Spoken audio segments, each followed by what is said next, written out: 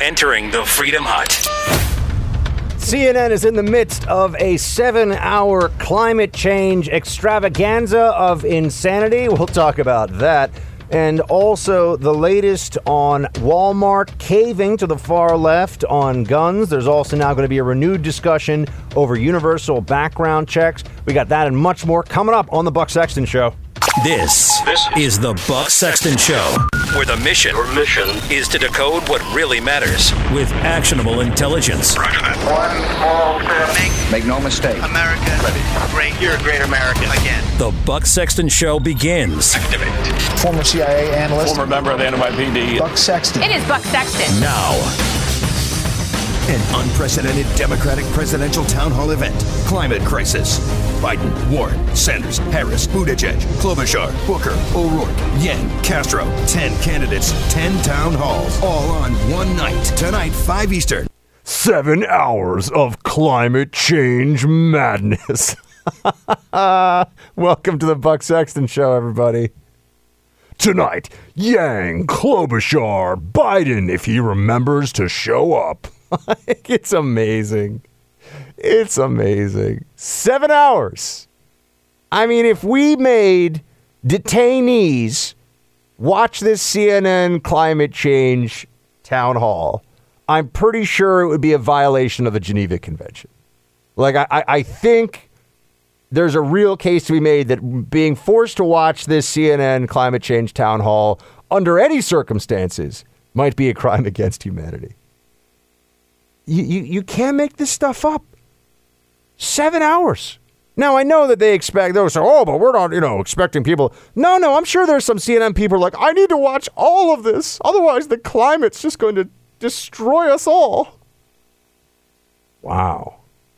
That does feel a bit like there might be some exploitative timing here as well, with a hurricane that is just shy of being a Category 3 now. It's a Category 2, but very close to being a 3, and it has strengthened in the last few hours. To propagate this narrative that what we are doing is the cause, that we are the cause of this destruction, our activity, meaning our economic day-to-day activity, is the reason that this is befalling us. You have to just marvel at the disconnect from reality that liberals are engaged in here. And just also, 7 hours? As if that wasn't enough. MSNBC, oh, that's right. They want to get in on this action, too. They announced earlier today, Climate Forum 2020, a 2-day event featuring the 2020 presidential Democrats. Now, to this, I just want to say, excuse me, MSNBC, but if you really cared about climate change, wouldn't your 2-day climate change event be more like a week? Oh, I'm sorry. Don't have enough time to save the world. What a bunch of lunacy this is. Andrew Yang, who has I shouldn't say he doesn't have good ideas. He has interesting ideas. Andrew Yang is the guy who's like, maybe we could build, I don't know. Maybe we could build a sports stadium that floats in the air, and we're all like, interesting. Probably really expensive and can't work, but you like to debate and discuss some of the things that he puts out there, and he also comes across like a reasonably earnest, nice guy. So, he's not mean. Who comes across as really mean to me all the time is Buttigieg. Guy just seems mean. Never seen him smile, make a joke, do anything even vaguely funny and self-aware. He's just always like lecturing everybody, and especially about the Bible, which he has a seemingly loose familiarity with. But Yang wants a carbon tax of $40 to $100 per ton. This is just a massive government takeover of whole sectors of the economy. That's all that's going to happen. That's what's going to come from this. That's going to be the reality. And they're going to try to enrich themselves here. I mean, they're going to try to enrich government coffers by telling you that the world is going to end. I'm looking at, and they all released their climate change proposals in advance of this whole town hall thing, right? And these candidates, you look at them, it's all the same, because what are you really going to say other than let's abandon prosperity, let's abandon what has brought more people as a function of technology and the impact on our day-to-day lives. Fossil fuels have done more to bring people out of poverty. And because also you have to see the system of capitalism that we have is built upon industrialized economies that rely on fossil fuels. So really the attack on CO2, such as it is an attack on capitalism, which is why there's so much crossover with Marxist rhetoric and thinking with all of it. But yeah, Yang's up there. I mean, Klobuchar, all of them. And, the Democrats in the audience, I really wish that I could sit down with them one after the other. I'm talking about the people that watch this and say to them, do you really believe that the world is going to, that the whole cities will be underwater? These are people, mind you, that make fun of anybody who reads the Bible for the most part and says, oh, you believe that this thing happened, 2,000 years ago or 3,000 years ago and, in ancient Israel. And meanwhile, they're the ones that think that because AOC claims that cow farts are doing too much damage to the atmosphere, we're all going to be threatened with extinction if we don't decide to radically upend the economy. All the things that have brought us comfort and food and travel and air conditioning, let's make that much more expensive, which means much more inaccessible, much more inefficient. And let's do it all because the people that keep telling us we're running out of time are extending the time whenever we've run out of the time they said we didn't have. 7-hour town hall, CNN. I mean, this is what you expect, because this is turned into a radical belief. It has gone from something that is in the background to now it is a necessary precondition for being a Democrat, for being a leftist in good standing. You must support abortion. You must support climate change. And increasingly, you must support open borders. But climate change is an absolute now. You are not allowed. You cannot be a heretic on this and be in good standing with the left, because they have so much riding on this. They really do view this as a way to seize more power in your life via the government than would have ever been thought possible before. I mean, they're trying to create a benevolent, green-based totalitarian society. That's why they're having a 7-hour town hall at CNN and a 2-day town hall at MSNBC. We've got more on this. Stay with me. The hurricane, we got lucky in Florida, very, very lucky indeed. We had actually, our original chart was that it was going to be hitting Florida directly. Maybe I could just see that, Kevin. It was going to be hitting directly, and that would have affected a lot of other states. But that was the original chart, and you see it was going to hit not only Florida but Georgia. It could have was going toward the Gulf. That was what was originally projected, and it took a right turn. And ultimately, hopefully, we're going to be lucky. It depends on what happens with South Carolina and North Carolina, but it's heading up the coast.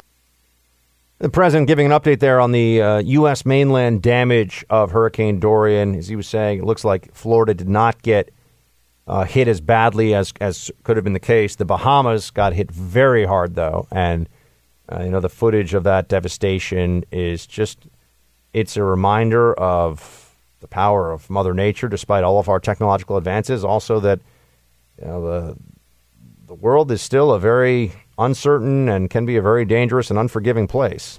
And you think about the Bahamas, a locale generally associated in most people's minds with paradise. It's where they go to get away from all their problems. And then you see what's happened to the people who live there, Bahamians, and it's heartbreaking. Homes gone. I think there's one, on Grand Bahama Island, if I read correctly today, half of structures are either gone or severely damaged, which is just an astonishing number.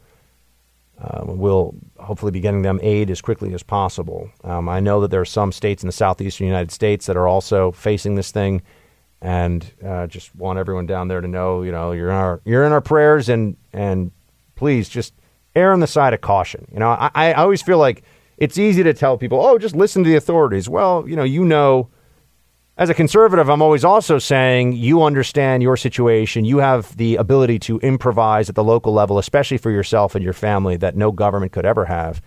But you should take into account the warnings and the assessments that are given to you. And I think that err on the side of caution is just a good rule when dealing with storms. And I remember here in New York City a number of times getting ready for very big storms, and we had all this water on hand, and once or twice it turned out to just be a pretty windy rainstorm. And then there was Hurricane Sandy, which was the big one that people had been worried about for some time. But anyway, thoughts and prayers to everybody down there in the southeast United States, and we will keep following the story as this goes through the week.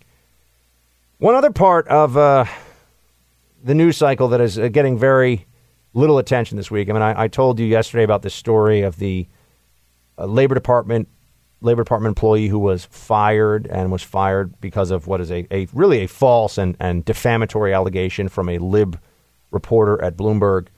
The border wall is getting built. This is going to happen. There is going to be new border wall construction. Now, there could be some challenges in the courts, but here's what the president says about this appropriation of funds from within the DoD budget. It was a few $1 billion. If this goes forward, folks, this is delivering, or at least in the process of delivering on a promise. And the wall is being built. It's going up rapidly. It's, I guess most of you have been able to see it. We're building very large sections of wall. A big factor was we just won the big Supreme Court case, as you know. And we're building in different sections. We're building different sections simultaneously. And we think by the end of next year, which will be sometime right after the election, actually, but we think we're going to have close to 500 miles of wall, which will be complete. That'll be what we wanted to do, is about 500 miles. That will take care of all of the areas that we wanted, including some of the marginal areas that we didn't necessarily need, but if we could have gotten it done. We were looking to do about a 500-mile stretch. We should have it almost complete, if not complete, by the end of next year. By the end of next year, just in time for the American people to assess whether President Trump keeps his promises. It is essential, and I really think this needs to be emphasized. It is essential that the president deliver on the promise of building a wall at the southern border. He was mocked for this endlessly by his opponents, including a lot of Republican opponents, really all of them in the early days. He has been ridiculed on this matter in the press. Even though I've spoken to Border Patrol, been down the border, they think that wall in a lot of areas is very helpful. And all the Border Patrol officers that I've spoken to are quite supportive of President Trump. That's including Border Patrol that has about a 25% of Border Patrol are veterans, and about 30%, I believe, are Latino. And they're all very supportive of President Trump's overall approach to the border, feelings on the border, and they understand what the mission set is and what's going on down there. But this is big. I mean, if he can get even a couple of hundred miles of wall built, now it's going to be challenged in the courts. I have to wonder, though, at what point is the executive branch going to say that we're not going to be constrained in day-to-day actions that are within our purview by a solitary federal judge somewhere? That you're going to have a universal injunction from some judge who's going to say you can't do this. The federal government's not allowed to. All it takes is one judge and to say sorry. I got to wonder at what point does the administration say, okay, we'll see you in court, but we're not going to. We are not going to concede that a federal judge. What if a federal judge says that the president's not allowed to sign a bill, not allowed to sign bills anymore? The president, under some interpretation of the Procedure Act, the president's not allowed to sign any more laws. Sorry, is the executive branch going to respect that and say, yeah, sure, the president's not the president anymore? What if a federal judge says that the that the President of the United States, all of the laws passed while he's in office, everything he signed is null and void because he's not really the president because of Russia collusion. I mean, a federal judge could take that opinion. I mean, they've taken opinions that are obviously wrong on other matters of executive branch activity under Trump. So what happens then? Is the administration really obligated to just say, yeah, you know what, you're right?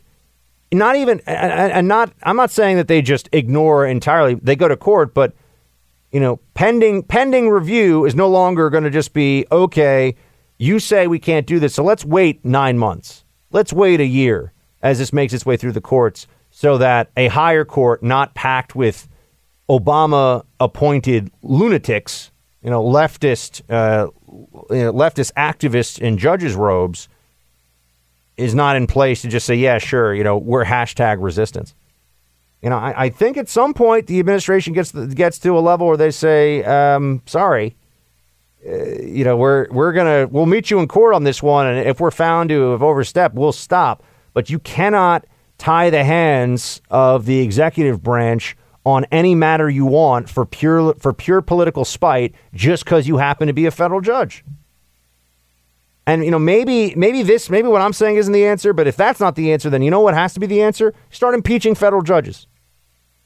You got to start having consequences for the lawlessness of left-wing judges on the bench who clearly, and you see it in opinion after opinion, and they get overturned time and again, clearly view their role as stopping Trump from enacting policy and using his executive authority. And that's not their job. So they are betraying their offices. They're betraying the power entrusted to them as federal judges by viewing their role as hashtag resistance in judges' robes. And you're going to see it on this wall because, it's not the wall so much that bothers the libs. It's that, although it does certainly bother them. And also keep in mind that once that thing goes up and illegal crossings go down in sector after sector, let's just remind ourselves of how many journalists, walls don't work. The dumbest talking point you've ever heard in your life was repeated ad nauseum on CNN and MSNBC. But there must be consequences for this judicial activism that's meant to just stymie Trump. They are terrified, really. I mean, the Democrats, the left, are terrified that Trump will follow through on this promise, proving that their claims that it was all a fraud, he never intended to build a wall, and that he was just going to betray his base, was wrong. That they were wrong, and perhaps they were lying. So that's why they for political reasons, for winning in 2020, they're going to do everything they can to stop construction of this wall. Because in my mind, if Trump follows through on this promise, he could withstand anything for re-election, including a recession. I think if he gets the wall built, he could even get re-elected if we hit a recession. That's how important this is. We'll be right back. There is no divide among scientists. Less than 2% of scientists are skeptical about climate change. We have 12 years from 2018 until 2030 to either address this or we're going to have irreversible damage. There is a growing danger that the ice cap will melt in Greenland, and we will have, there won't be a big ice cap in the summer. And that the net result of that is that we're going to have a rise in sea levels that will be significant coming from Greenland and added to other sources of new water, higher water. We could have cities in the United States engulfed in floods.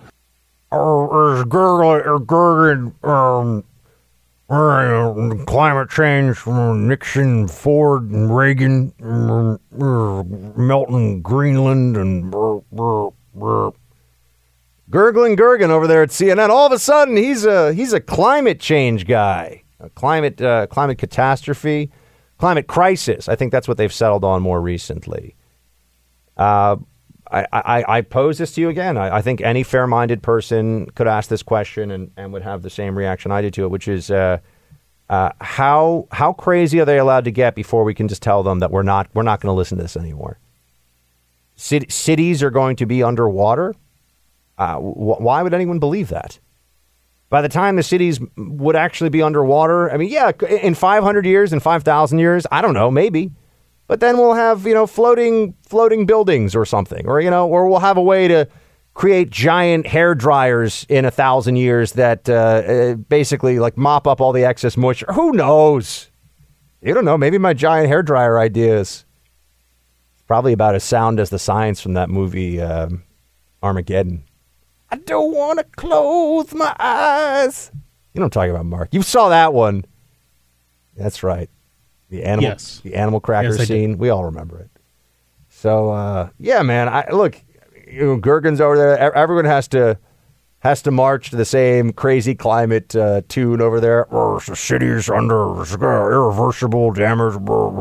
They were saying this 10 years ago. They were saying this 10 years before that. How many times do we have to go through a 10-year cycle and they're wrong?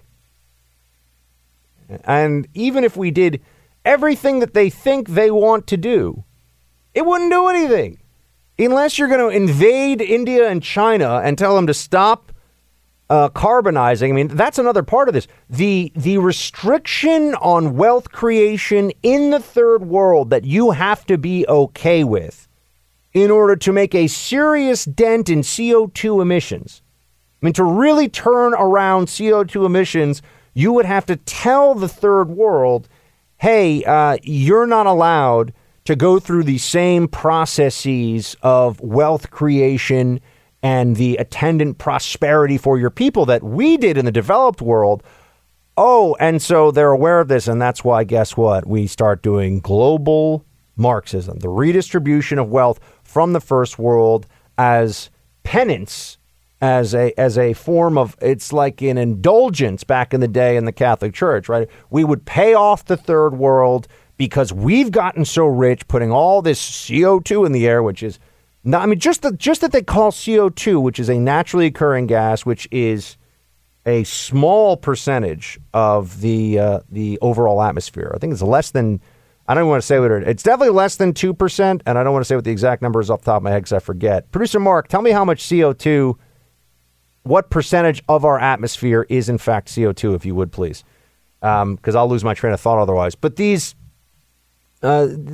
changes in the designation, the changes in the rhetoric, this is all because they keep getting it wrong and they have to come up with this is narrative creation in real time. And I just, when it comes to individuals changing their behavior, I am forced by the city of New York. I know you guys I get so bitter about this, but I hate recycling. I freaking hate recycling. It's so stupid. It is such a waste of everybody's time. But there I am washing out my milk carton and like putting it in the recycling bin and blah, blah, blah, blah, blah. By the way, what is the CO2? Seems like less than 1%. Okay, I said less than 2. Yeah, less than 1%. There we go. Thank you, Producer Mark. Less than 1% of the atmosphere. We really think that a minor percentage change in less than 1% of the world's atmosphere is worth all this hubbub, all this noise from the left. I mean, CNN is like doing the equivalent of reading War and Peace in its entirety on air, except it's about the climate. And we are basing this on what exactly? The people that are the most vocal about it won't even change their own behavior. Look at what they do. I think it was recently one of the British royal family, and I think all that British royal family stuff is ridiculous. I know people get all, but they're so fancy and they're like a part of a tradition for the UK and all this other, it's so No, I'm not into it. I don't like it. It's weird. I'm not into monarchies. Not into people hiring family members either. But, from elected office. But anyway, that's a conversation for another time. The stuff that people like David Gergen are saying is just manifestly insane. But this is what is expected of you.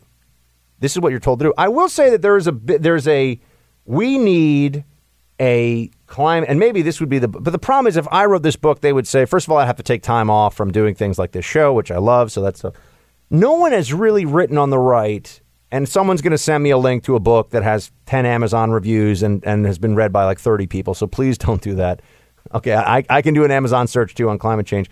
No one has written the game-changing conservative perspective on climate change in book form yet. We need an inconvenient truth from the right. We need something that becomes a cultural and political phenomenon that is the argument against this crazy that will reach everyone, that everyone can understand and work with and rely on for the facts that it presents, but also the argument that it makes. We don't really have that. You see, here are some examples. You have, Jonah Goldberg with Liberal Fascism. I mean, that book, all of a sudden people realize, hold on a second, the fascists were leftists. I mean, history proves this. And yeah, there's National Socialists and people have been aware of this for a while, but that book was a conversation changer on that issue. Ann Coulter, Adios America, on immigration, illegal immigration specifically, and the wall. That book was a conversation changer, and I've said to you, it's really why Trump became president. So whether, love her or don't love her, you guys all know I think she's pretty great. But, Ann Coulter is the single author who is probably most responsible for the rise of Trump to the presidency. And also, whether you love that or not, I leave that to you. But there are other books that are like this, that are a change. Whittaker Chambers' Witness, that's a masterpiece. But that changed national perception about communist infiltration of America. It was real. It was happening. It was systematic.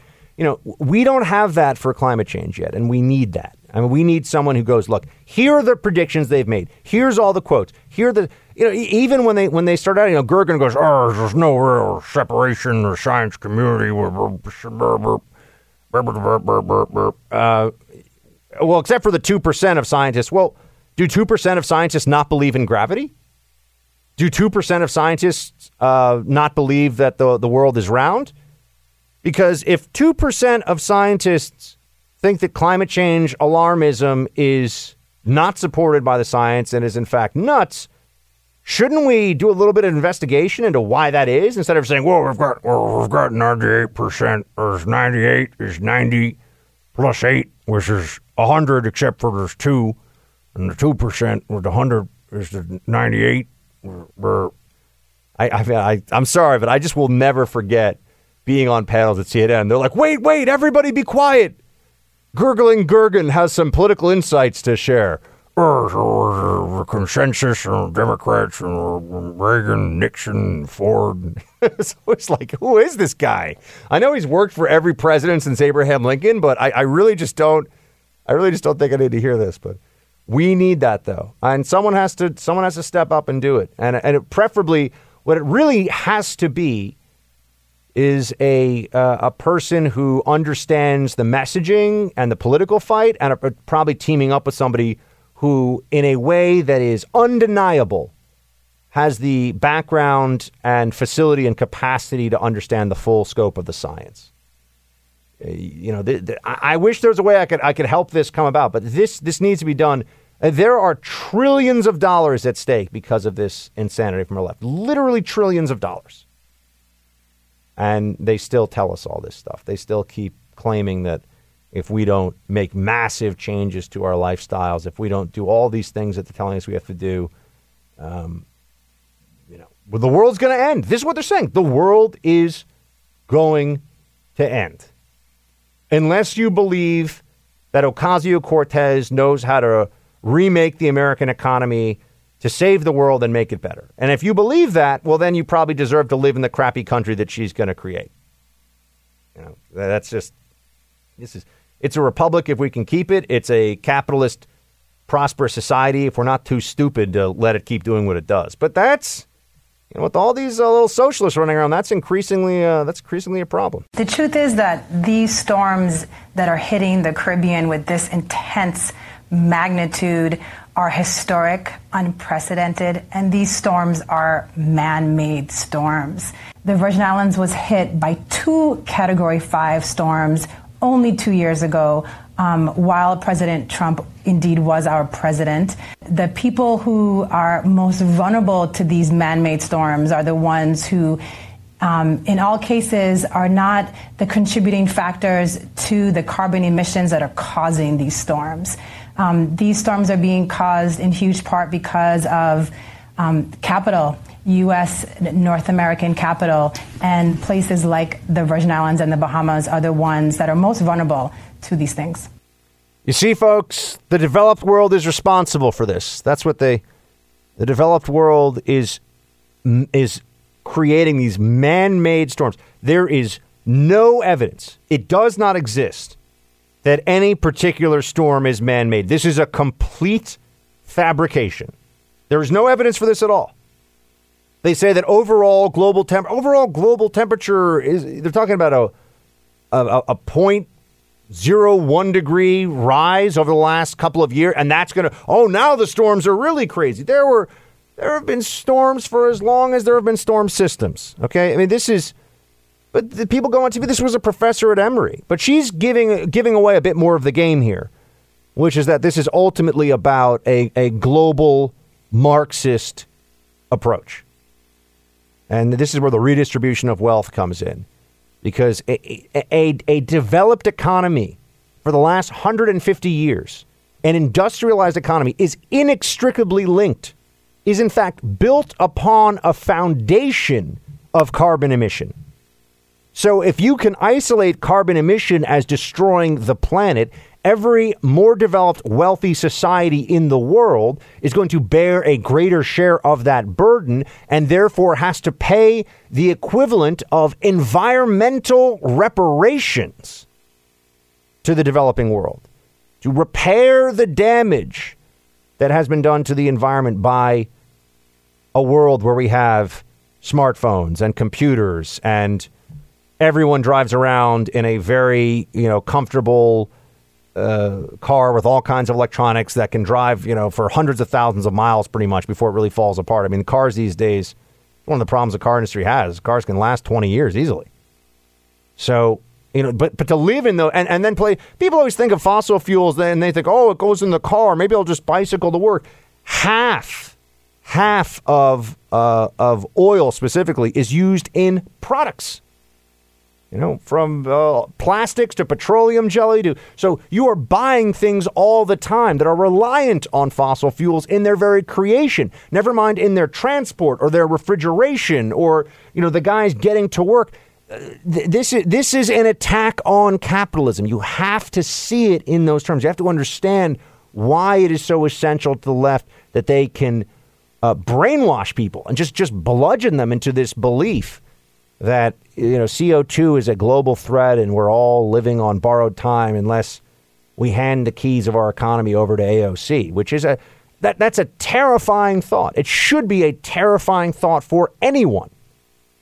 That the people that are pushing this the most, that they don't know what the heck, they don't know what they're talking about on the science, and they don't understand the impact on the economy. And what's perhaps even more frightening, they don't care. They have a messianic vision of themselves here, that they are saving the planet. And therefore, if you really believe that pushing this climate change nonsense, you're going to save the planet, what would you not be willing to do? This is the challenge whenever you're dealing with extremism, is that the extremist is always able to justify any behavior because they decontextualize their own thoughts and their own actions from reality around them, and they create an alternative reality where whatever they think is necessary must be done because of the threat. Whether it's Antifa with fighting against fascism or climate change alarmists with fighting against CO2 in the air. And the rest of us, the sane, rational adult world, look at them and say, what is wrong with you people? What are you not able to understand here? Climate change is a religious belief. I mean, you can go back and do an anthropological study of civilizations throughout history, and they have their creation myths, and they also have their end of days stories. All of them do.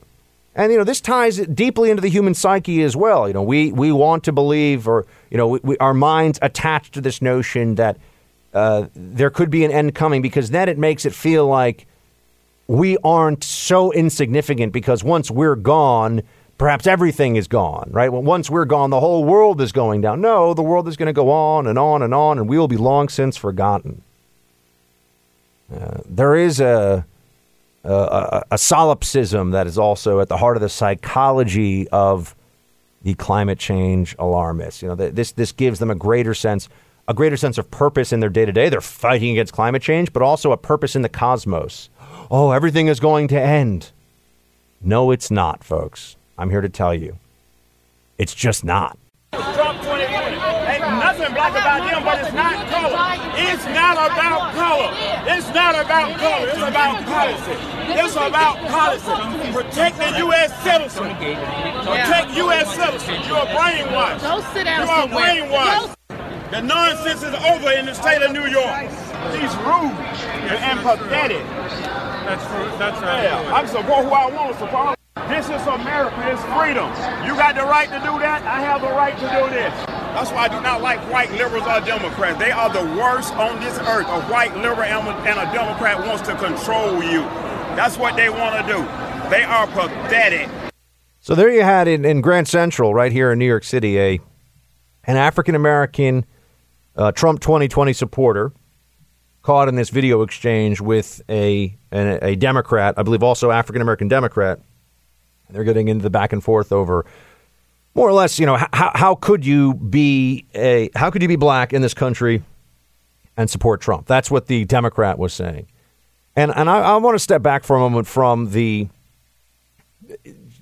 specifics of the 2020 election and whether Trump has been good or bad for the black community in this country. I mean, you look at unemployment numbers, you look at overall economic metrics, and those are clearly favorable for Trump, specifically with African-American and Latino communities. It's always lost in the discussion about the Latino vote and how Trump is such an anti-Latino racist that you had almost 30% of Latinos vote for him in the 2016 election. It was, I think, 28 or 29% overall. So that's a lot of people when you add it up nationally who are Latino and support Trump. But the Democrats have, to borrow one of their words, normalized what is an inherently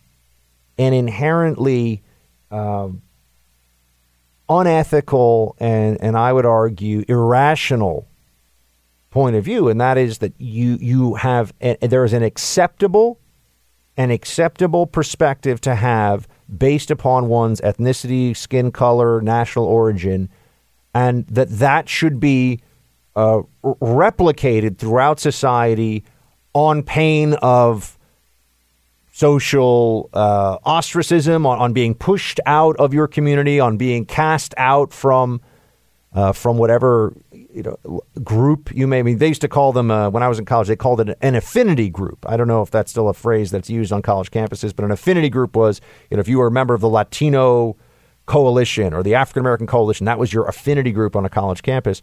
You are pushed out from that group if you think differently about certain matters. And I do think it's so interesting that it's not even issue by issue. It's not even issue specific. It's you must support a Democrat. Now, we know why. I mean, none of this is surprising to us. And you will see this be a centerpiece. I mean, yeah, they're going to talk about free this and free that, and they're going to be pushing the socialism that someone else will pay for. And remember, every time socialism has been tried in any country, it's always told to the majority that someone else is going to pay. It's always that, this isn't going to cost you, it's going to cost somebody else, which is why, at least in a short-term sense, and in a society where there are enough people who can be fooled, it can be a powerful political appeal. Someone else is going to pay. You're going to get all the free stuff. Someone else will pay for it. In our country, though, going into 2020, what you're going to see is a focus on identity politics that is the strongest it has ever been, in the sense of a negative focus toward the Republican Party. Under the Obama administration and when President Obama was running, clearly identity politics was very powerful to have. And this was understandable that, as an African American in this country, the first black president, that's it. Look, it is a compelling story. Let's just be honest about it. It is. It's a compelling story, and I can understand why the black community reacted in the way that it did, not just the first time around, but the second time around. Although the second time around for Obama's reelection, I do think there's more of a case to be made that, okay, well, but was he a good president? I mean, forget about the historic nature of this. Was he a good president?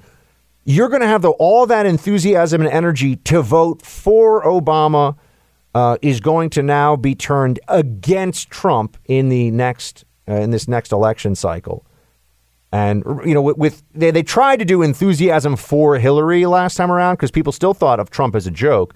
But this isn't Trump as a joke vote for the Democrat. That was 2016. 2020 is going to be Trump is an evil racist like Hitler. Vote for anyone other than him. And if you are a minority and you vote for Trump, you are part of his evil. You are helping to destroy this country and oppress people from within your own community of color. That's going to be the narrative storyline. It's going to be this deeply negative approach to all things Trump. And I would just note that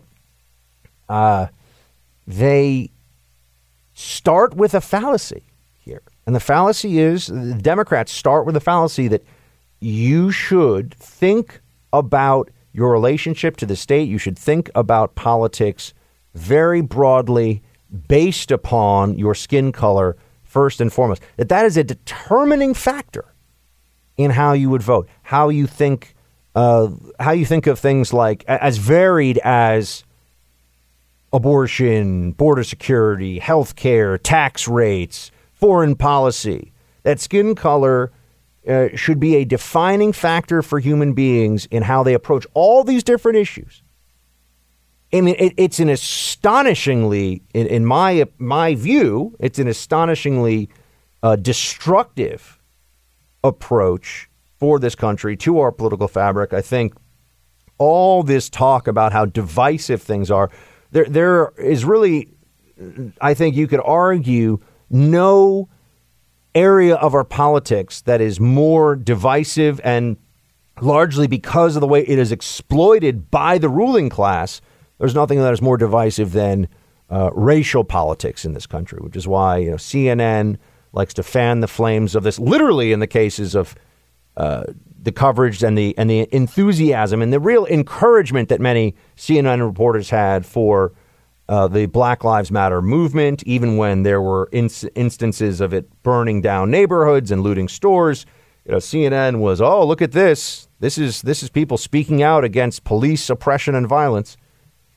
But we should never accept that the way that they approach this is okay and moral. We should never accept that the basic approach that Democrats insist on from minorities is you are Asian, you are black, you are Hispanic, you're anything.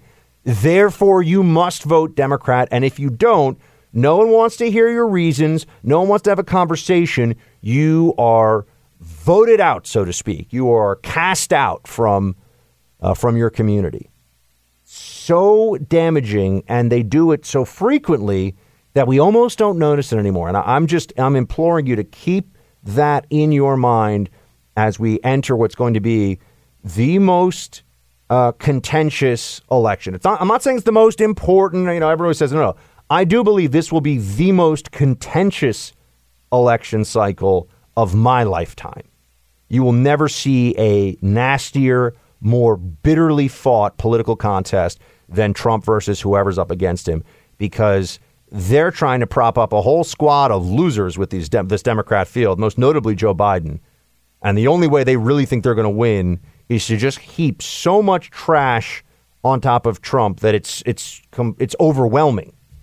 And one of the ways they're going to try to create that enthusiasm for dumping on Trump is going to be by exploiting racial division and playing to identity politics. In front of a TV camera, I'm talking about. Ryan, do I hear you correctly say that you have to cut your pills in half yourself? Okay. We could keep that down a little bit. Okay, guys. Excuse me, could somebody please silence the crying baby? I know I look like a cuddly grandpa, but I'm trying to spread Marxism here. It's hard work. I get tired. I get grouchy. No babies. No little capitalist babies making noise in the background, please.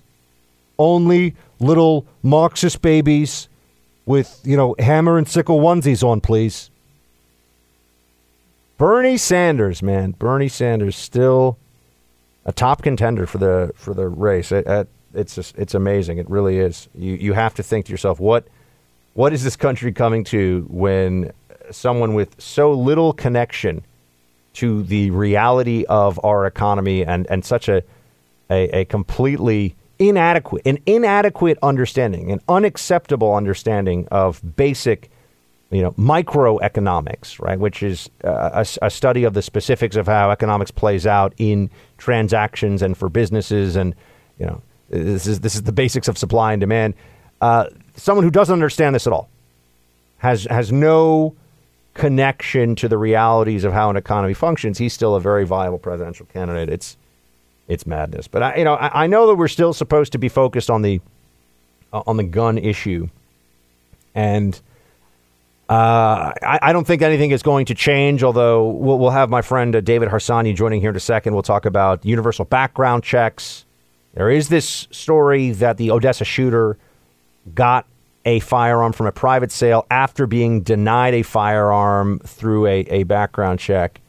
There is that story. I would just say that we are going to eventually reach a point where we've heard every talking point from the Democrats so many times that we are numb to it, and then the question becomes: are we going to just say enough is enough? We'll just do something to shut them up, or will we be able to tune it out? I hope it is the latter.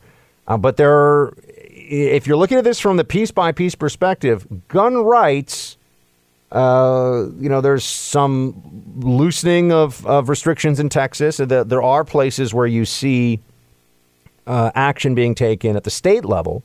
And certainly the D.C. v. Heller decision at the Supreme Court was very helpful to the Second Amendment at the federal level, but it really just kept the Second Amendment from being eradicated. And I think people need to remember that. D.C. v. Heller just meant that you do have the right as a law-abiding citizen to have a firearm in your home, and that they can't just say no guns for you anywhere because it's a right. Okay, so but if that wasn't a right, then there's no such thing as the Second. Then the Second Amendment is null and void.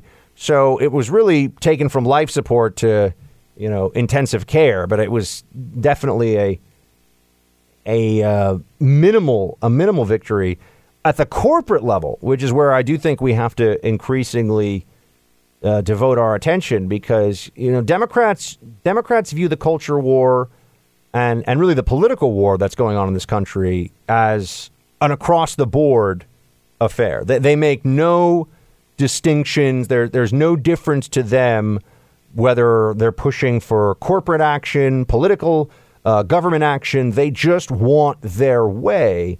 And that's why you have Walmart and Kroger, for example, who are coming out and saying they no longer want anyone to openly carry in their stores. Now, they have a right to do this, but let's understand what this accomplishes. It accomplishes nothing from the perspective of safety. I mean, there's no such thing as a mass shooter or a criminal of any kind who goes, oh, wow, you mean Walmart would prefer I don't open carry in the store? I guess I'm going to forget about my diabolical shooting plan. That's never going to happen. That does not exist. And, you have the establishment of some of these, or rather some of these stores have established new rules where they are limiting law-abiding gun owners in their stores, things like open carry. And now I know Walmart is no longer going to sell handgun ammunition, and it will not sell small rifle ammunition or something, they said. I'm not even clear on what the specifics are of the restriction, but they're restricting ammunition sales now in response to what has happened here. This follows after Dick's Sporting Goods has also dramatically restricted firearms that will be sold. And Dick's Sporting Goods did pretty well sales-wise. I think the stock is actually up. So it used to at least be the perception that companies that take action based upon the outrage mob will suffer the consequences when normal Americans express their displeasure with them, but that doesn't seem to be the case anymore. There's been a shift. You see this with Nike and Colin Kaepernick, and it's a different issue than the gun issue, but they've gone very deep on the social justice side of things very publicly. And the fact of the matter is that if you're not a social justice warrior, are you not going to buy your dry fit running shorts from Nike now because of Kaepernick? The answer, let's be honest, folks. The answer is probably that no, you're still going to buy it. And if you are a Walmart customer now because you can't get your ammo there, are you not going to go buy your ammunition from Walmart? You're not going to go buy your milk, forget your ammunition. You can go buy your socks from Walmart. I think the answer there, once again, is probably nope, you're still going to go. And so the risk tolerance, the corporate calculation has shifted now. And this is the type of incrementalism that the left is trying to accomplish with the gun issue. But now the corporate calculation is, look, the pro-gun people are still going to shop in our store if we just say, look, we don't want any part. We're not taking a position on it. We just don't want any part of this. We're not going to sell ammunition, or we're not going to sell handguns, or whatever it may be. And the anti-gun people will leave us alone. So this then becomes the safer option for them, even for a place like Walmart that I believe is generally associated, at least in the minds of people on the coasts, with more red state and rural areas. Now, that's probably not fair. Walmart's really just the biggest retailer. It's very big in some inner city locations, and I understand that. But people think of Walmart as, a very all-American store that serves all kinds of communities, but especially in a lot of rural communities, it's almost a superstore where you get all your stuff there. They're not going to sell guns. So these companies now are changing their risk parameters, and it's not necessarily that they want to be woke. They just don't want to get attacked by woke, and they feel like our side of this equation is less mobilized against them, we won't mobilize against them just because they don't want to get in the middle of this. And then, of course, you have the other side or you have the additional side of this where, San Francisco is now declaring the NRA a domestic terrorist organization. I mean, people have completely lost their minds. There's so much ignorance on the issue of gun culture, the Second Amendment in this country. And I'm right in the midst of it here in a place like New York City, where if I can tell you this, I couldn't legally open carry in New York, from my understanding of New York laws under any circumstances. You can conceal carry a handgun if you get a very tough to get permit, and it's really hard. But let's just say if I could open carry in New York, if they changed the law and I walked, people would look at me like I was a threat. And it might actually lead to an incident. I mean, somebody might assume that I would have ill intent if I were open carrying in this city, and they didn't think that I was a law enforcement officer of some kind.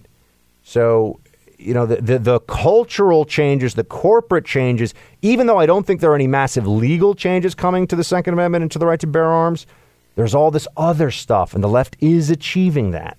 We'll get more into this in just a moment. Mr. Vice President, can you define an assault rifle? Assault weapon? Yeah, what about it? What is it? You don't know when you see it. You don't understand.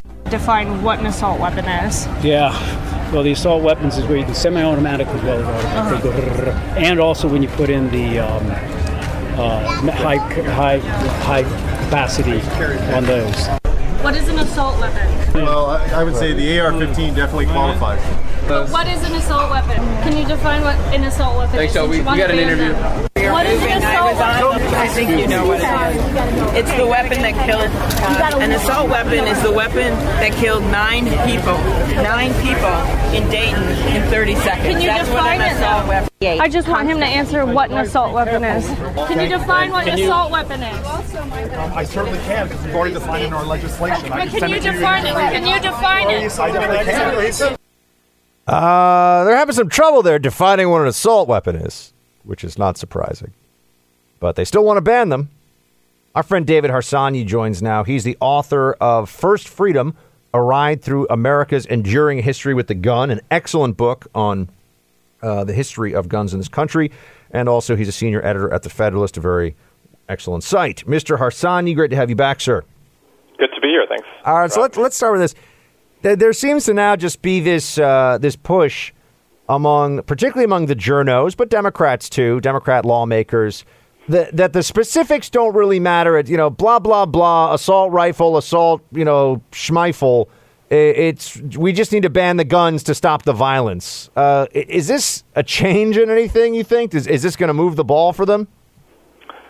No, it's not right now. I think their plan is long term. As you just saw, people can't define assault weapons, and that's, I think, in a way on purpose. I mean, you want to have this elastic word that can mean anything you want it to mean, so it becomes something that's just the bad thing. It's an evil thing to have an assault weapon. And what do they mean? Well, basically, it's just about aesthetics right now, and it's an incremental way to get to every semi-automatic weapon, which is what I think they really want to ban or at least very, very strictly restrict. Let's dig into one part of this, because the CNN, I think, initially broke the story on this, but we're being told now that the shooter in Odessa bought the gun. He failed a background check to buy a firearm, and then went and bought the gun in a private sale. I don't know. I haven't seen more specifics. If you have more specifics, by all means, let us know. But this is quite obviously going to turn into a major data point that is used for why we need universal background checks. Now, David, to a lot of people, it sounds like, well, we already have background checks. Why not have universal background checks? I pose that. I have my own version, but I want to hear the Harsanyi version. Well, I just want to say I saw that story as well. There are really very little specifics, but whatever happened there, he broke the law. He's not supposed to have a weapon through a private sale either. So, I'm opposed to universal background checks because I think they will lead to a national database of people. I don't understand how else that can be done, and I also think it will inhibit, depending on how it's done, but most of these bills will inhibit people from being able to lend their gun to someone, to give their gun to their relative or good friend if they want to, without going through some kind of government check. And I just don't think that comports with the Second Amendment and the freedom of owning a firearm. I think that the laws that we have on the books already are enough to stop most of these shooters. You're never going to stop all of them. And even if the case here was that he went through a private sale, it's an incredibly rare event. I can't think of another one of these mass shootings, high-profile mass shootings that happened in that way. I can think of a few right off the bat that could have been stopped by just following the laws that we already have. And so, but if this was a private sale and that's a way of getting around, people are going to say, well, why can't we just require someone to go in and have the background check done at a federal firearms license, or a federal firearms licensee? Why not just go through that process? You said because essentially a registry and it's just unconstitutional. Is there anything else? Well, I mean, it's already illegal to sell to someone who shouldn't have a gun, to buy someone a gun, to buy, the phrase is escaping me, but to buy a gun for someone who's... Straw purchase. Yeah, straw purchase of a gun. And so I'm not sure what this does other than stop people who are law-abiding citizens from just, giving their gun to their relative or selling their gun to someone they know. If you're selling guns all the time, you have to have a license to do it. It's that simple. Is there? Well, what's your idea? Why do you oppose it? Why do I think that they're definitely going to create a registry. So I think the moment that you have every single gun transaction that goes on across the country, they're going to say, okay, well, now we have a record of every gun transaction that's occurring. But they already do have a lot of those guns. But I also think then you start to get into this area of, well, if I do give, am I now breaking the law if I give a gun to somebody to go sporting clay shooting and I haven't gone to a federal firearms licensee and that person for some reason gets stopped and checked by a state trooper or whatever? Am I going to prison now for that? I'd want to know. You see, that's exactly what they want. They want to make it harder. It's like in Maryland, near D.C., where I live. Getting a gun is incredibly difficult. That's what they want to do. They just want to make it more and more difficult when we all know, as this shooter and every other shooter does, they ignore those laws anyway and do whatever they like. Is anything going to, I feel like part of my frustration here is that I come on radio and it's the same. The liberals make the same arguments about this after every mass shooting. There's never, they usually completely ignore, well, what you want to do wouldn't have even stopped the shooting you're talking about. it's a very small percentage, mass shootings overall, of gun violence in the country, which is over 90% from handguns and crime related, especially drug and gang related. But why do they just think they're going to beat us into submission with the repetition? Is that the plan? What do you think the plan is? Well, I think that AR-15s, because they're used often by these deranged psychopaths, is an easy way to scaremonger people about guns. The truth of the matter is, like you just mentioned, all rifles are, I think, account for a very small percent. I don't know the exact thing, 700 of all the gun homicides last year, something like that. And within that, that's not even AR-15s. That's just rifles in general. More people are kicked to death. More people are punched to death. More people are killed with blunt objects and knives. But it's an easy way to scare people because of the aesthetics of the gun and of the horrible things that they're used for. But in the end, as far as gun violence goes, it won't do much. My theory is, and I don't think this is, this will not surprise you. I just think this is incrementalism. They latch on to whatever they can, whatever they think is popular. You see the poll numbers on this stuff, and that's what they want to do. Buybacks, assault weapon bans, and universal back. Right, and buybacks aren't really. I mean, that's a very gentle way of saying you're going to give us your gun or you're going to prison. It's called a lie. It's not a buyback because you never owned it in the first place. It's confiscation. First gun confiscation plan since, as I wrote in a column today, since Lexington and Concord. So never, not in the 30s or any other time has the government passed a law that meant confiscating the guns of law-abiding citizens, making millions of people into criminals instantaneous. I mean, Connecticut, I think I saw an assessment years ago, and they banned a lot of semi-automatic rifles at the state level. They expect that there are hundreds of thousands of people, a couple of 100,000, I think was the number, 200 or maybe 150,000, that just didn't comply. So technically those people are all now in the state of Connecticut felons, but they don't go door to door quite yet. Yeah, they've had soft bans elsewhere, of assault weapons, and people don't come and hand them in. I mean, you're going to have to go get them at some point. Yeah, absolutely. First Freedom, A Ride Through America's Enduring History with the Gun. David Harsanyi is the author. Check out his columns at The Federalist. David, always appreciate you making time for us, sir. Anytime. Thanks for having me. Team, we'll be right back. Sorry we haven't talked more tonight about how we're going to beat Donald Trump. I have an idea about Donald Trump. Donald Trump is not going to be beaten just by insider politics talk. He's not going to be beaten just by somebody who has plans. He's going to be beaten by somebody who has an idea what this man has done. This man has reached into the psyche of the American people, and he has harnessed fear for political purposes. So, Mr. President, if you're listening, I want you to hear me, please. You have harnessed fear for political purposes, and only love can cast that out. So I have a feeling you know what you're doing. I'm going to harness love for political purposes. I will meet you on that field. And sir. All right, so you remember that, right? That was Marianne Williamson's big moment. And I have I wouldn't quite say a soft spot, but I have a familiarity with Ms. Williamson because she was on the episode of the Bill Maher Show with me. But you'll recall that she had that moment, and then she talked about the dark psychic force that Donald Trump has harnessed to do bad things to America. Here's the thing about Marianne Williamson. She has unexpectedly stumbled upon a very important underlying truth about the left that she, before running for president, was apparently not familiar with, and that is that the left is really mean and that they will lie about you. That they will lie and they're very mean.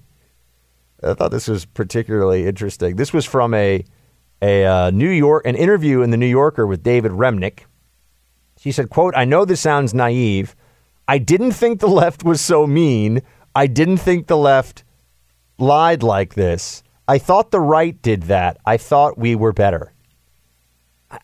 There's a real insight here, folks. I know so many liberals who really do believe that their side is for all the nice people. It's not even that their side is right, that their side is smarter. They believe that too, but that the nice people are on their side. I mean, I can just tell you, and I'm giving this to you as objectively as I possibly can. Look, the left, for example, I mean, I can tell you this, and some of you are going to get annoyed at me for saying it, but the left is probably because they control the platforms and take far more at bats than we do, but they're better at creative than we are, meaning You know, they dominate Hollywood. They dominate TV shows. They do all this stuff. And they have just more people in the game. Do I think conservatives could make better shows? Of course. But if we're just going to look at the scoreboard, they're dominating us in those areas. And if it comes down to making entertaining, fictional content, the left, generally speaking, manages to just do a good job on the creative. You can argue with me about whether that's entirely because they control the platforms, or if it's just a function of that's the way their minds think, and they're more willing to do the sex, drugs, and rock and roll thing than conservatives are. I think that's one way to, with the left running things, you get a lot of booze, boobs, and violence, when it comes to the creative. So if you like that or not, I leave that to you. But if you're talking about what goes on the right, our people are nicer than their people are in the media. I'm talking. I'm not saying overall. I can't say. I mean, in the media, though, conservatives that I come across in news media are by a factor, I'd say, of 3 to 1. There are 3 nice conservatives for every nice liberal I come across. Maybe it's more like 5 to 1. There are really, really nasty people on the left. Really nasty. And you see this in some of these organizations. I mean, you see this with Media Matters, as scummy an outfit as exists in the media landscape. Gawker, very left-wing, disgusting, fortunately now defunct, but a horrible organization, ruined people, destroyed reputations, and took real glee in it. Young Turks, with that psychopath who had the total meltdown about Dan Crenshaw. That guy's horrible. He's an unethical, stupid, bad person. There's a lot of that, unfortunately, in left-wing media. Now, I'm not saying it doesn't exist on the right, but for whatever reason, it is elevated on the left. I mean, you have these people, Keith Olbermann, here's a perfect example, was universally known as a mean person, as a bad guy. I mean, there are others that I could talk about as well, Jake Tapper, universally by those at least who've ever dealt with him, knows is one of the most thin-skinned human beings you will ever come across. And yet, we're all supposed to be like, oh, well, that's, because he plays a news anchor on TV. We're all supposed to think that he's got gravitas. Marianne Williamson has found out the hard way that the left is really mean. They're just mean.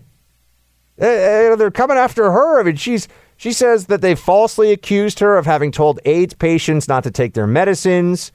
They say that they falsely told her that lovelessness causes disease and that love is enough to cure their diseases. They say that she has been smeared by her own side in a way that shows a real viciousness. Now, I know a lot of you like, Buck, the crazy crystal lady, what do we care? I'm just saying, I think that her awakening to her own side is something that we need to encourage more. We need to encourage more of this to happen because libs are really mean. There's because of the self-righteousness and the emotionalism and the sense that this isn't a difference in politics, it's a difference between the good people and the bad people. They have no problem. They have no compunction watching the other side get destroyed. And then that reminds me of this guy, Ben Penn, and the story that he wrote about Leif Olson got him fired from the Department of Labor. And now it to any person with basic reading comprehension skills, Leif Olson did nothing wrong. It was a joke. He did not cross any lines. He is not an anti-Semite. He was not being anti-Semitic. And this guy lost his job. And you know what? The Department of Labor has even now said, as far as I understand it, that they agree that, he didn't actually cross any lines, didn't do anything wrong. Bloomberg is standing behind the report. Better to be a party to a falsehood here. Better to be wrong than to have to admit that they ran a hit piece that was fake news and deal with the blow to the organization's credibility that would come from that. But it's a terrible thing to do. I would not sleep at night if I had gotten somebody fired from their job in the government just because I felt like getting some clicks for a website and I lied about a person and ruined their reputation to do it. I would not be able to handle that. Left is fine with it. Ben Penn hasn't apologized. Bloomberg hasn't apologized. Look at the way that, they talk about in the gun debate. We say things like, oh, they don't understand. They don't understand what they're talking about. Their ideas are wrong. Their ideas are bad. What do they say to us? Oh, you don't care about dead children. You don't care about stopping mass shootings and the horrible violence from it. Can they really believe that about their fellow Americans? I think, unfortunately, the answer is yes. I think, unfortunately, there is so much, there has been so much viciousness on the left for so long that they can't even see it for what it is. They can't even tell.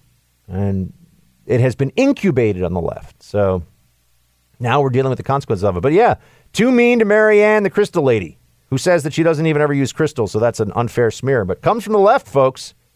They're very mean. Aftermath of these hearings, I believe that Christine's testimony brought about more good than the harm misogynist Republicans caused by allowing Kavanaugh on the court. We were going to have a conservative. Elections have consequences. But he will always have an asterisk next to his name. When he takes a scalpel to Roe v. Wade, we will know who he is, we know his character, and we know what motivates him. And that is important. It is important that we know, and that was part of what motivated Christine. That is Christine Blasey Ford's lawyer, Deborah Katz, telling you what we have known all along.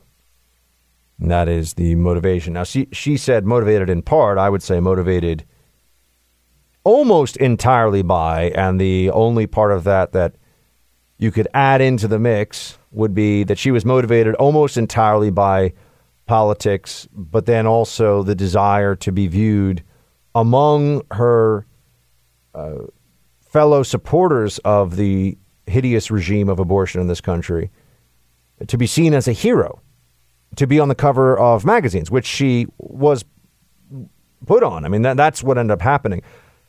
And this is a frustration because, yet again, it reminds me of the Clinton Foundation situation where I would go on CNN and say, we all understand that the Clinton Foundation is really a front for laundering money to the Clintons to buy access and contact with them, right? That this isn't really about charity, that the Clintons don't give a crap about charity. We all know that, right? And at CNN, they'd all pretend to be very, very stupid when I would have this conversation with some of their anchors and pundits on others. Said, oh, what do you mean? The Clintons, they're just doing good charity work. That's what, there's no other motive. And I said, okay, well, the real test of this will be once it's clear that Hillary Clinton's not going to be president of the United States, do the donations dry up? Because if it's about charity, then it shouldn't matter at all. And as we saw, not only did the donations to the Clinton Foundation dry up, they fell off a cliff. And they just shut down whole sectors of the Clinton. When was the last time you heard about the Clinton Foundation at all in the news? Well, they're trying to cover up at some level.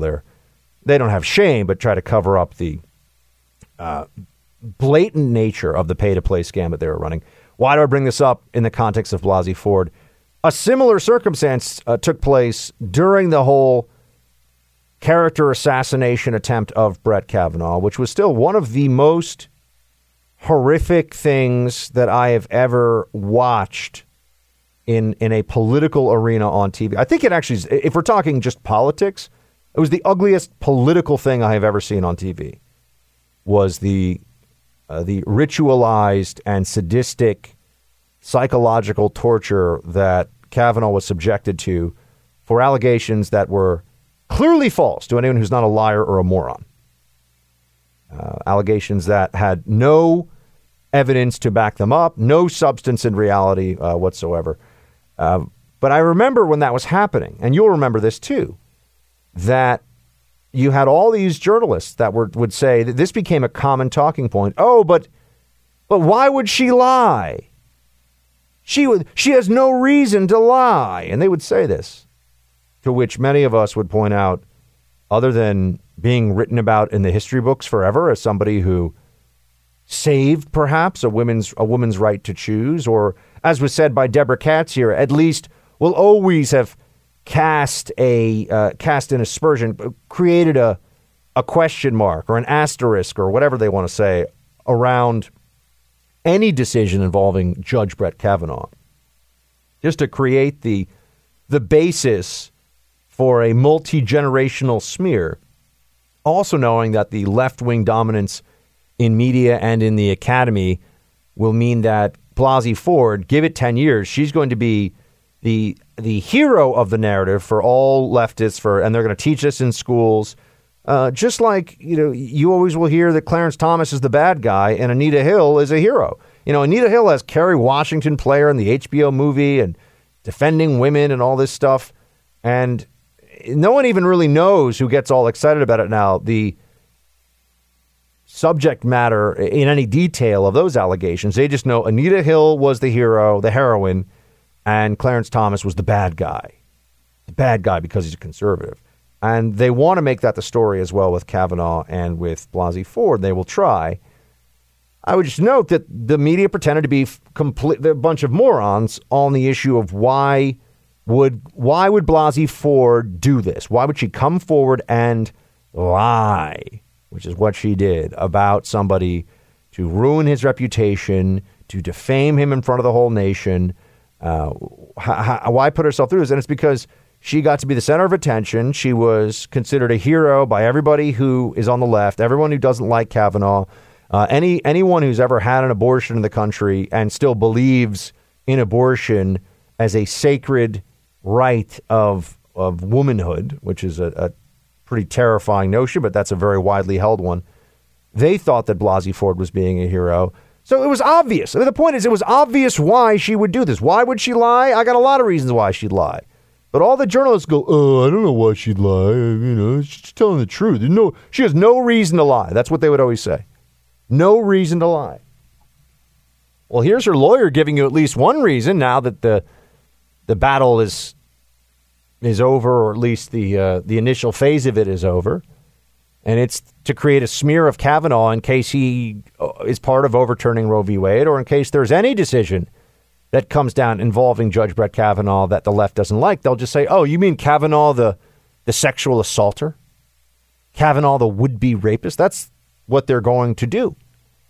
And I just feel that there should be so much more accountability for the cowardly and idiotic journalists out there who, in moments where character would really matter, they feign, or some of them perhaps are just this stupid, but most of them just feign stupidity because it is politically more convenient for them in the moment. All of a sudden, they can't figure out what any normal human being paying attention to any situation like this would be able to figure out. Why would a person come forward like this? Oh, because it's been so hard for Anita Hill since she came forward? She's been treated so poorly by the press and by the establishment? No, she's gotten very cushy jobs, HBO movie made about her where she's the heroine, and the same thing's going to happen with Blasey Ford. And keep in mind that they've really just pushed away the other two. I can't even remember. Swetnick was the third. I can't remember the name of the second accuser. An accuser who came forward despite not even being able, by her own admission, being able to remember on her own whether Kavanaugh did anything to her. She came forward and made this allegation against him. And then in the third instance with Swetnick, a crazy person who anyone could see who had their eyes open and was being honest was just a liar. Blasey Ford was a mildly convincing liar, meaning she was still clearly lying, but there was a little. She was better coached. There was a little bit more preparation in it. It sounded more plausible. Swetnick came after a Supreme Court Justice now, would-be Supreme Court Justice, of course, with the help of Michael Avenatti, who, can it get scummier? I mean, the way that guy goes after people on Twitter, if you haven't seen it, is hilarious. Gone after some friends of mine. They're not, you're not famous enough, basically, is what he likes to say to people. I mean, Avenatti is famous in almost the way that, Anthony Weiner is famous for being a disgusting creep, right? I mean, they're famous for being bad people. They're not famous because everyone loves them. So, that's a distinction I think worth keeping in mind. But yeah, Christine Blasey Ford, her lawyers come out and told us what I knew, what you knew all along. But now we have greater confirmation. And the people that pretended they could not figure this out at the time, I do think that there should be accountability. I think we should bring them forward in the press and say, excuse me, I'm just wondering, were you really unable to figure out what the motivations here were? Now, of course, we know that they would lie about it, but I would like to see them lie again, the American people. I mean, many of the worst people you come across in any prominent public role are journalists, and this is just another example of that. Over the last, I'd say, 15, 20 years, we've seen this increasing, what many people call tribalism.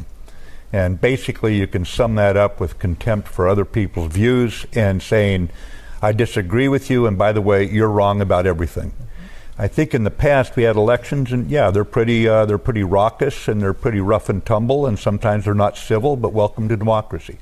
But in the old days being when I didn't have this color hair, in the old days when the election was over, we buried the hatchet and we got down to governing. It's like today, all we stay in is locked in this election cycle, and we're constantly finding reasons not to cooperate. And no democracy can survive that sort of a style. It just won't work.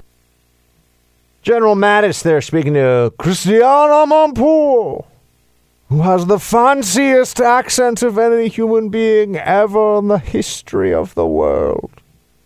It's really her calling card. I don't think that Mattis's political analysis here is especially astute. And I know I wouldn't even say I'm critical of General Mattis. I just have questions. I've been asking those questions. I don't want to make it seem like I'm bashing Mattis by any stretch. He's clearly very, very well respected throughout the military. When I say clearly, it's really what the journalists who cover the Pentagon and, that we go by what they say. I mean, I don't know. I haven't really spoken to that many rank and file soldiers about what they think of Mattis. They might say he's fantastic. They might say that, I can tell you a lot of people thought that General Petraeus was kind of a jerk. And we were always told, oh, he's a genius. He's going to save the... Well, I mean, he got things right in Iraq when he was in command. Didn't exactly get things right in Afghanistan, but that never really gets talked about. General Mattis, though, saying that we used to get to the business of governing. Really? I think you could argue that has been, in recent memory, that has been the exception more than the rule. It certainly wasn't the case under the Bush administration, where I have not forgotten that there were real efforts to try to get criminal charges brought against someone like Dick Cheney, where there was a special counsel about a non-event leak of a non-event person's name, and then that led to the charges against Scooter Libby. It was complete political trench warfare in the Bush years, and that was when we were under attack by radical Islam and the global jihad.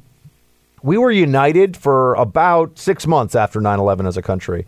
And then it very quickly turned into anything to destroy Bush. Bush is Hitler. I was in college, and there were leftists on my campus and in the area of Amherst College who were making the case that they thought that Bush was basically a fascist along the lines of Hitler. That Bush had fascistic tendencies, just like, and they would say that Cheney was really running the country and that Halliburton was going to round us all up any day now. I mean, they're saying crazy stuff. So was Mattis not really around for that? Was Mattis not a part of that situation? I would have to wonder. During the Clinton years, when there was a very acrimonious impeachment fight, when were we getting down to the business of governing? I will tell you, I saw my friend Ben Domenech tweeted this out today, and he's read Mattis's book. I haven't yet. I just told you what others tend not to say, which is that these books are a waste of time. They're boring. They're often either money grabs or just self-aggrandizing pedestal creation for the former government officials. There was a time when the expectation was you served in the government and you just went into private life afterwards, and that was that. You didn't need to create a post-governmental cult around oneself. There was a time when that was the norm. And I really mean that, right? We have seen, and you can measure this, unlike Mattis saying that politics used to be much more civil. I'm not even talking about, civil, like meaning the Civil War, when we were literally killing our fellow Americans over political differences. So to the tune of hundreds of thousands of us. I don't think his politics is very astute. I think that his analysis, I should say, is very astute. And then Ben Domenech was saying that the Mattis book is just boring, which doesn't surprise me at all. And given that I already know that without reading it, and also how much work it would really, as somebody who's in the process of writing a draft of a book right now, how much time it really takes. These individuals who have been used to having staffs do a lot of work for them and people writing speeches for them and doing all these things, they're gonna sit at a computer and I was gonna say a typewriter. That's really kicking it old school. Producer Mark, have you ever even used a typewriter? I've never even touched a key on a typewriter, only keyboards. I haven't used one, but I've seen one and touched the thing. Yeah, it's not a dinosaur. Of course you've probably seen one, but have you ever actually tried to type with one? No. Yeah. I had computer class in elementary school. Yeah, I did too, I remember. And I remember thinking that I was really smart and forward-leaning in elementary school in that I was like, writing things out by hand is obviously way smarter and better, so this computer thing is ridiculous. Turns out that we were all going to have to worry about carpal tunnel syndrome for the rest of our adult lives pretty soon. So Mattis's book is pretty boring, but when he says that, based on Ben Domenech's assessment, which I trust, I haven't read it yet myself, but I kind of know, it's like when you see a movie trailer, you know if it's good or not. You don't really, technically you should see the movie, but you usually know. Speaking of which, I love this. On Rotten Tomatoes, I told you all to go and see Dave Chappelle's comedy special. I told you to go check it out, and just to give you a sense of what the score ratings were earlier today on Rotten Tomatoes, Sticks and Stones on Rotten Tomatoes has a tomato meter score based on critics' reviews of 29% positive. So that's a very low critic score. Who wants to guess? Producer Mark, what percentage of the 3,753 people who rated on Rotten Tomatoes liked Sticks and Stones, the Dave Chappelle comedy special I told you about? What's the percentage? 82. 99. Wow. Yeah. So everybody who saw this thing, who is a viewer, thought it was hilarious. And 7 out of 10 critics who reviewed it and review things officially for their livelihoods thought it was bad. This is a microcosm of what woke culture does to you. Being woke, being a social justice warrior, you are not allowed to find funny things funny anymore. You're not allowed to laugh at anything other than white Christian males and mockery of them. That's it. Anything, if you mock anybody else, you can't make jokes. You can't make jokes about women. You can't make jokes about any particular ethnic group. Anything else, you are going to get slammed by the social justice left. We know that. The good news is that people like what they like, and I'm happy to see that the public at large, left, right, and everything all together, everyone thinks that Sticks and Stones by Dave Chappelle is hilarious.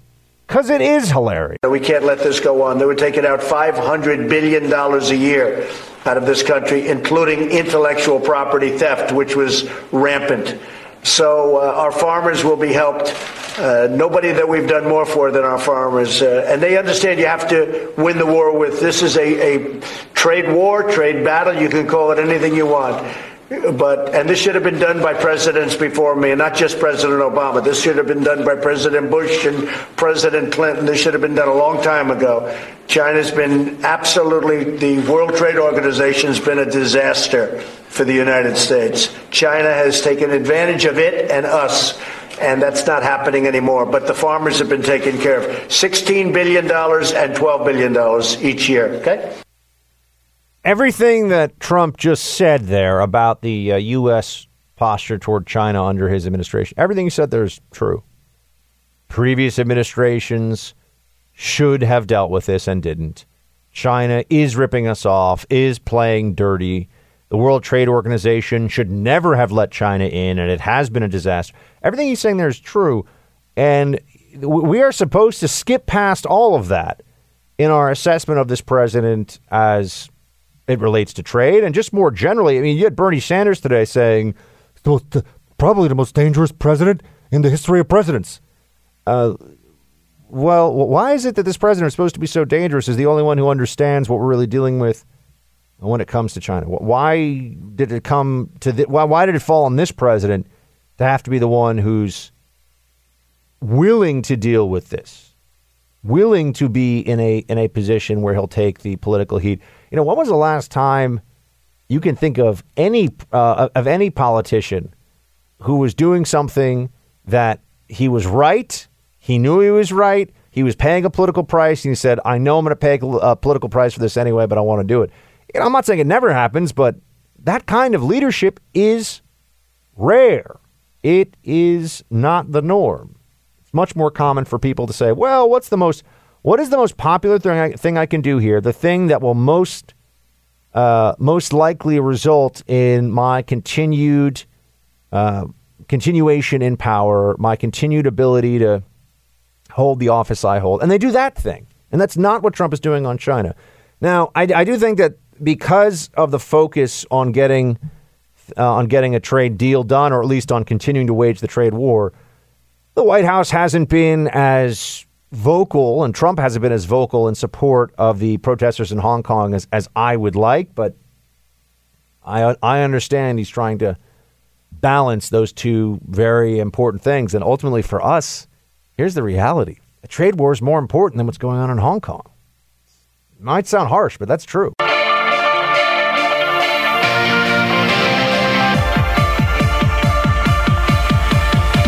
Hey, Team Buck, it's time for roll call.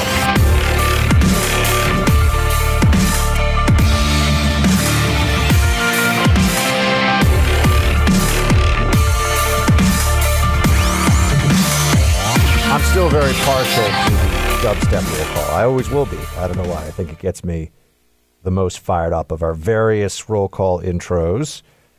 So, some fun news for all of you. As of end of this month, the show is going to be available via podcast. Earlier on in the day, we're hoping by 3 p.m. Eastern. So you can start to get this thing in your daily routine in time to drive home, in time for your commute or prepping dinner. You no longer have to wait for the podcast until late at night, or 9 p.m. Eastern, which is what it had been until pretty recently. Facebook.com/Buck Sexton. That's how we get this party started. Let's get to it. Owen, Buck, listening to yesterday's podcast, and you asked about a movie. I think you were thinking of Army of Darkness. Ding, ding, ding. You are correct, sir. I was thinking about Army of Darkness, and I've still never seen it. Producer Mark, you can just give me the nod here. Did you ever see Army of Darkness? No. He doesn't mess with that childish nonsense. Producer Mark he only sticks to the classics. William, next up here. I think you're missing the point about Sleepy Joe. I think the reason he is still topping the polls is simple. The Democratic voters are not as crazy left as the party thinks they are. So the average Dem won't vote for Trump, but also doesn't want to vote for a radical leftist. So Joe, with all of his faults, gaffes, and senior moments, looks like the most sane person to them. Shields high. That is, William, I mean, you're certainly correct from the perspective of why Joe Biden has the support that he does up to this point, even though it is quite clear that Biden is not really a marquee, a first-tier national-level politician. And it is because he does have the name recognition thanks to his 8 years as Obama's vice president. and he seems like a dogmatic but not insane Democrat. That's the best thing you could say for Joe Biden. Now, he's also very old. He seems like he gets lost a lot, and there's all of that stuff. But there we have it. Jason. All right. Buck, I've got to say I find it pretty disgraceful that Beto would be running on the backs of those killed in El Paso and elsewhere. He's using the slaughter of innocents to try and keep himself in the race for the presidency. Shame on him, and the sooner he drops out, the better it would be for the nation. I saw a poll, Jason. It was pretty fantastic. It was my favorite poll that I've seen in quite a while because the poll had Beto at a whopping 0% nationally at this point. Now, I don't know if that's an accurate poll or not, but I did see it, and it feels like Beto is a 0, so he should be at 0. Buck, why are you so mean?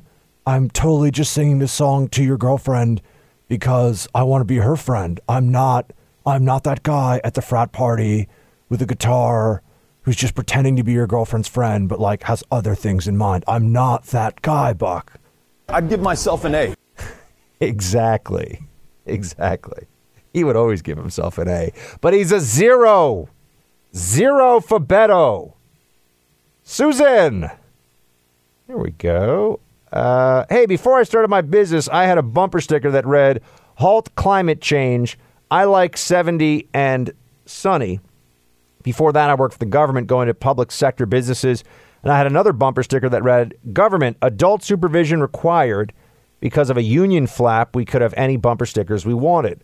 I also copied a bumper sticker I saw, "Annoy a liberal, work, succeed, be happy." I got the most positive comments on that one. Love the show. Shields high. I used to have a mug with Rumsfeld on it back in the day. I had a lot of right-wing kitsch, I think you could say. I had a lot of collectibles and Bush GWAT. I was big into the GWAT, the Global War on Terror. I had a lot of GWAT memorabilia. I don't really have much of it anymore. I've reached the point now where all my old CIA stuff, all my stuff from countries all over the world, and photos of me, briefing the president and doing other cool stuff, that's all just like locked away in a closet now. I don't know. I used to have almost like a shrine to government service in my very small apartment, but now it's an under the bed in a plastic Tupperware bin kind of thing shrine. So yeah, I'm not as into the remembrance of those government days. CK. Hey, Buck, you mentioned General Mattis saying he had 7,000 books and had read them all. Wasn't sure if you meant you didn't think he could have read that many. My love of books is second only to my love of Dalmatians. I don't know, CK. That's strike one. I'm just kidding. Dalmatians are fine. They're very pretty if you like dogs that don't necessarily have the Swedish temperament. I'm going to lose a listener here. I'm kidding, CK. I'm kidding. Dalmatians are great. And I'm guessing I have thousands of books myself, she writes. I'm kind of afraid to attempt to count them with bookcases in almost every room in my house, including the garage and the basement. Finding books for 10 cents at a thrift shop is like hitting the lottery for me. If I read approximately 100 books a year, it seems quite possible for General Mattis to have read 7,000 over the course of his life so far. Goodreads is a fun app to keep track of what you've read. Even if I live to 100, there'll still be books awaiting in my shelves. Fill your house with stacks of books and all the crannies and all the nooks. Dr. Seuss words of wisdom. Love your show, Buck.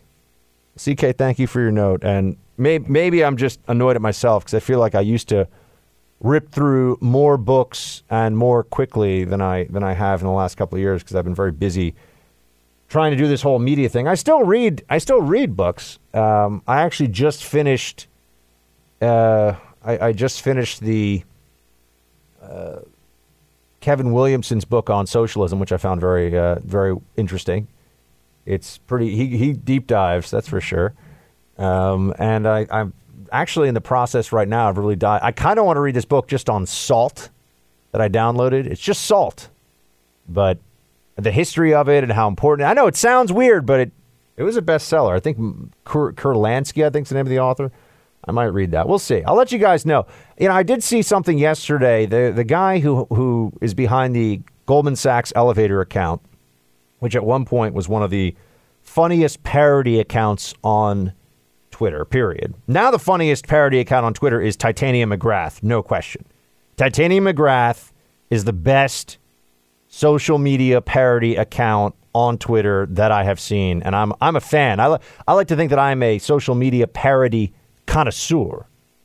Mais oui, bien sûr. But Titanium McGrath is woker than woke, is the way I would describe it. But Goldman Sachs elevator, especially in the aftermath of the 2008 financial meltdown, was just a really funny and biting satire of investment banker attitudes. That guy published a list of the 100 books that you have to read if you're that every man has to read. And I looked at it. It was a pretty good list, but there's a lot of stuff on there that I think that people just believe they have to read because everyone else says so. So maybe I'll come up with a little list of my own at some point. I know I keep saying I'll post all the books. If you guys want, I can just post all the books that are on my Kindle online in a list, and you can see what I've read and see what I'm still hoping to get to. So there's a lot that, look, if I could, I would just spend 3 hours a day reading books, or 2 hours. If I had my way, 2 hours a day of just reading books, but it's very hard to carve out. I got 2 hours a day to read the books. I got to go to the gym for an hour. And then some days I'm just in sweats trying to prepare for radio and TV and things, and I never get any of these things done. It's tough. You know what it's like, folks. Procrastination is the devil that sits on all of our shoulders all the time. Steph, Buck, could you move into the belly, or rather, how could you move into the belly of the beast? No matter how much I love the culture there, I would never live there. I go to Amherst to visit family and can't get out of there quick enough. I love lefty hippies as long as they are 3 states away. Shields high. Well, Steph, I'd say, I'm from New York, and so I can't cede this place to the commies entirely. I can't bring myself to be completely... I can't abandon my hometown, even though I know there are all these leftists running around and who run everything and all the rest of it. So we'll see. Thorburn. Hi there, Buck. If you'd like to discuss the more recent mass shootings... Thorburn, that's a cool... Thorburn sounds like the name of a character from Game of Thrones, Thorburn of the North. Thorburn of the Two Swords. That's kind of cool. Maybe not? All right, whatever. Hi there, Buck. If you'd like to discuss the more recent mass shootings across the country and perhaps the why and the how behind their frequency, I know of a man who has spoken on the topic more than once and is, to say the least, very insightful. So with the possibility that you'll have another segment where you decide to talk about America's endless mass shootings and you'd like to bring him on, the guy is Tom Friel. Okay, thanks. I've never heard of this guy, but I'll Google him. Google it. That's what Alex Jones used to say when he get really fired up about something. You can Google it. It's on Google. Illuminati, the Bilderbergs. It's all there. It's all there if you just want to read it. If you just do the research. Don't listen to that mainstream media telling you all that other stuff. Buck Sexton, infiltration of conservative media. That guy's a CIA plant. Buck Sexton. I know his game. He's got that smug face. Looks like that guy from Parks and Rec. Looks just like him, except a little bigger. It's like Parks and Rec guy with poofier hair. You can't trust a man whose hair is that poofy. He may have a point about that, actually. He may have a point. Nikolai, spelled like Nikolai. If the premise of an old horror movie revolted you that much, $1,000 says it's the Human Centipede. If it is, I'll send the money anyways if you promise to not watch it. Thank you for your work, Buck. I've heard the Human Centipede is really gross, but I can't even begin to tell you or remember what exactly it was that producer Brandon, who now is doing more, he guests DJs for us sometimes in the show, but we don't see much of him these days, but he's very into horror movies, and I can't. Horror movies depress me. I watched that movie, The Witch, and I told you guys about it, and I was a little freaked out for a couple of days, and I'm a grown man. He's not afraid of nothing or nobody, except apparently scary movies on the television screen. That gets me scared. I don't like it. So, yeah. Brian. Whoa, here we go. Buck, not sure how much most people in the States realize that how badly the Bahamas was hit. I've been fortunate to have spent a lot of time working in the Bahamas over the years. Marsh Harbor, the major town in that area, has been completely wiped off the map. The people of the Bahamas are some of the nicest, most genuine people I've ever met. The government of the Bahamas is bloated, corrupt, and bankrupt. This recovery is not going to be easy for them. Would be nice to see a few major cruise lines pony up who've been profiting from the Bahamians' generosity for so many years. Send a few boats over to support these good people alongside our armed forces who are already there. Pray for the Bahamas, Brian. Well, Brian, that's a very important note to end the show on today, so thank you for writing it in. We are sending thoughts and prayers, and if there's a way to send more resources, food, medicine, assistance, we should all certainly consider doing so in the ways that we can. Team, as always, an honor and a privilege to be here with you in the Freedom Hut. Thank you so much for listening, for hanging out. We'll be here same time, same place tomorrow. Shields high.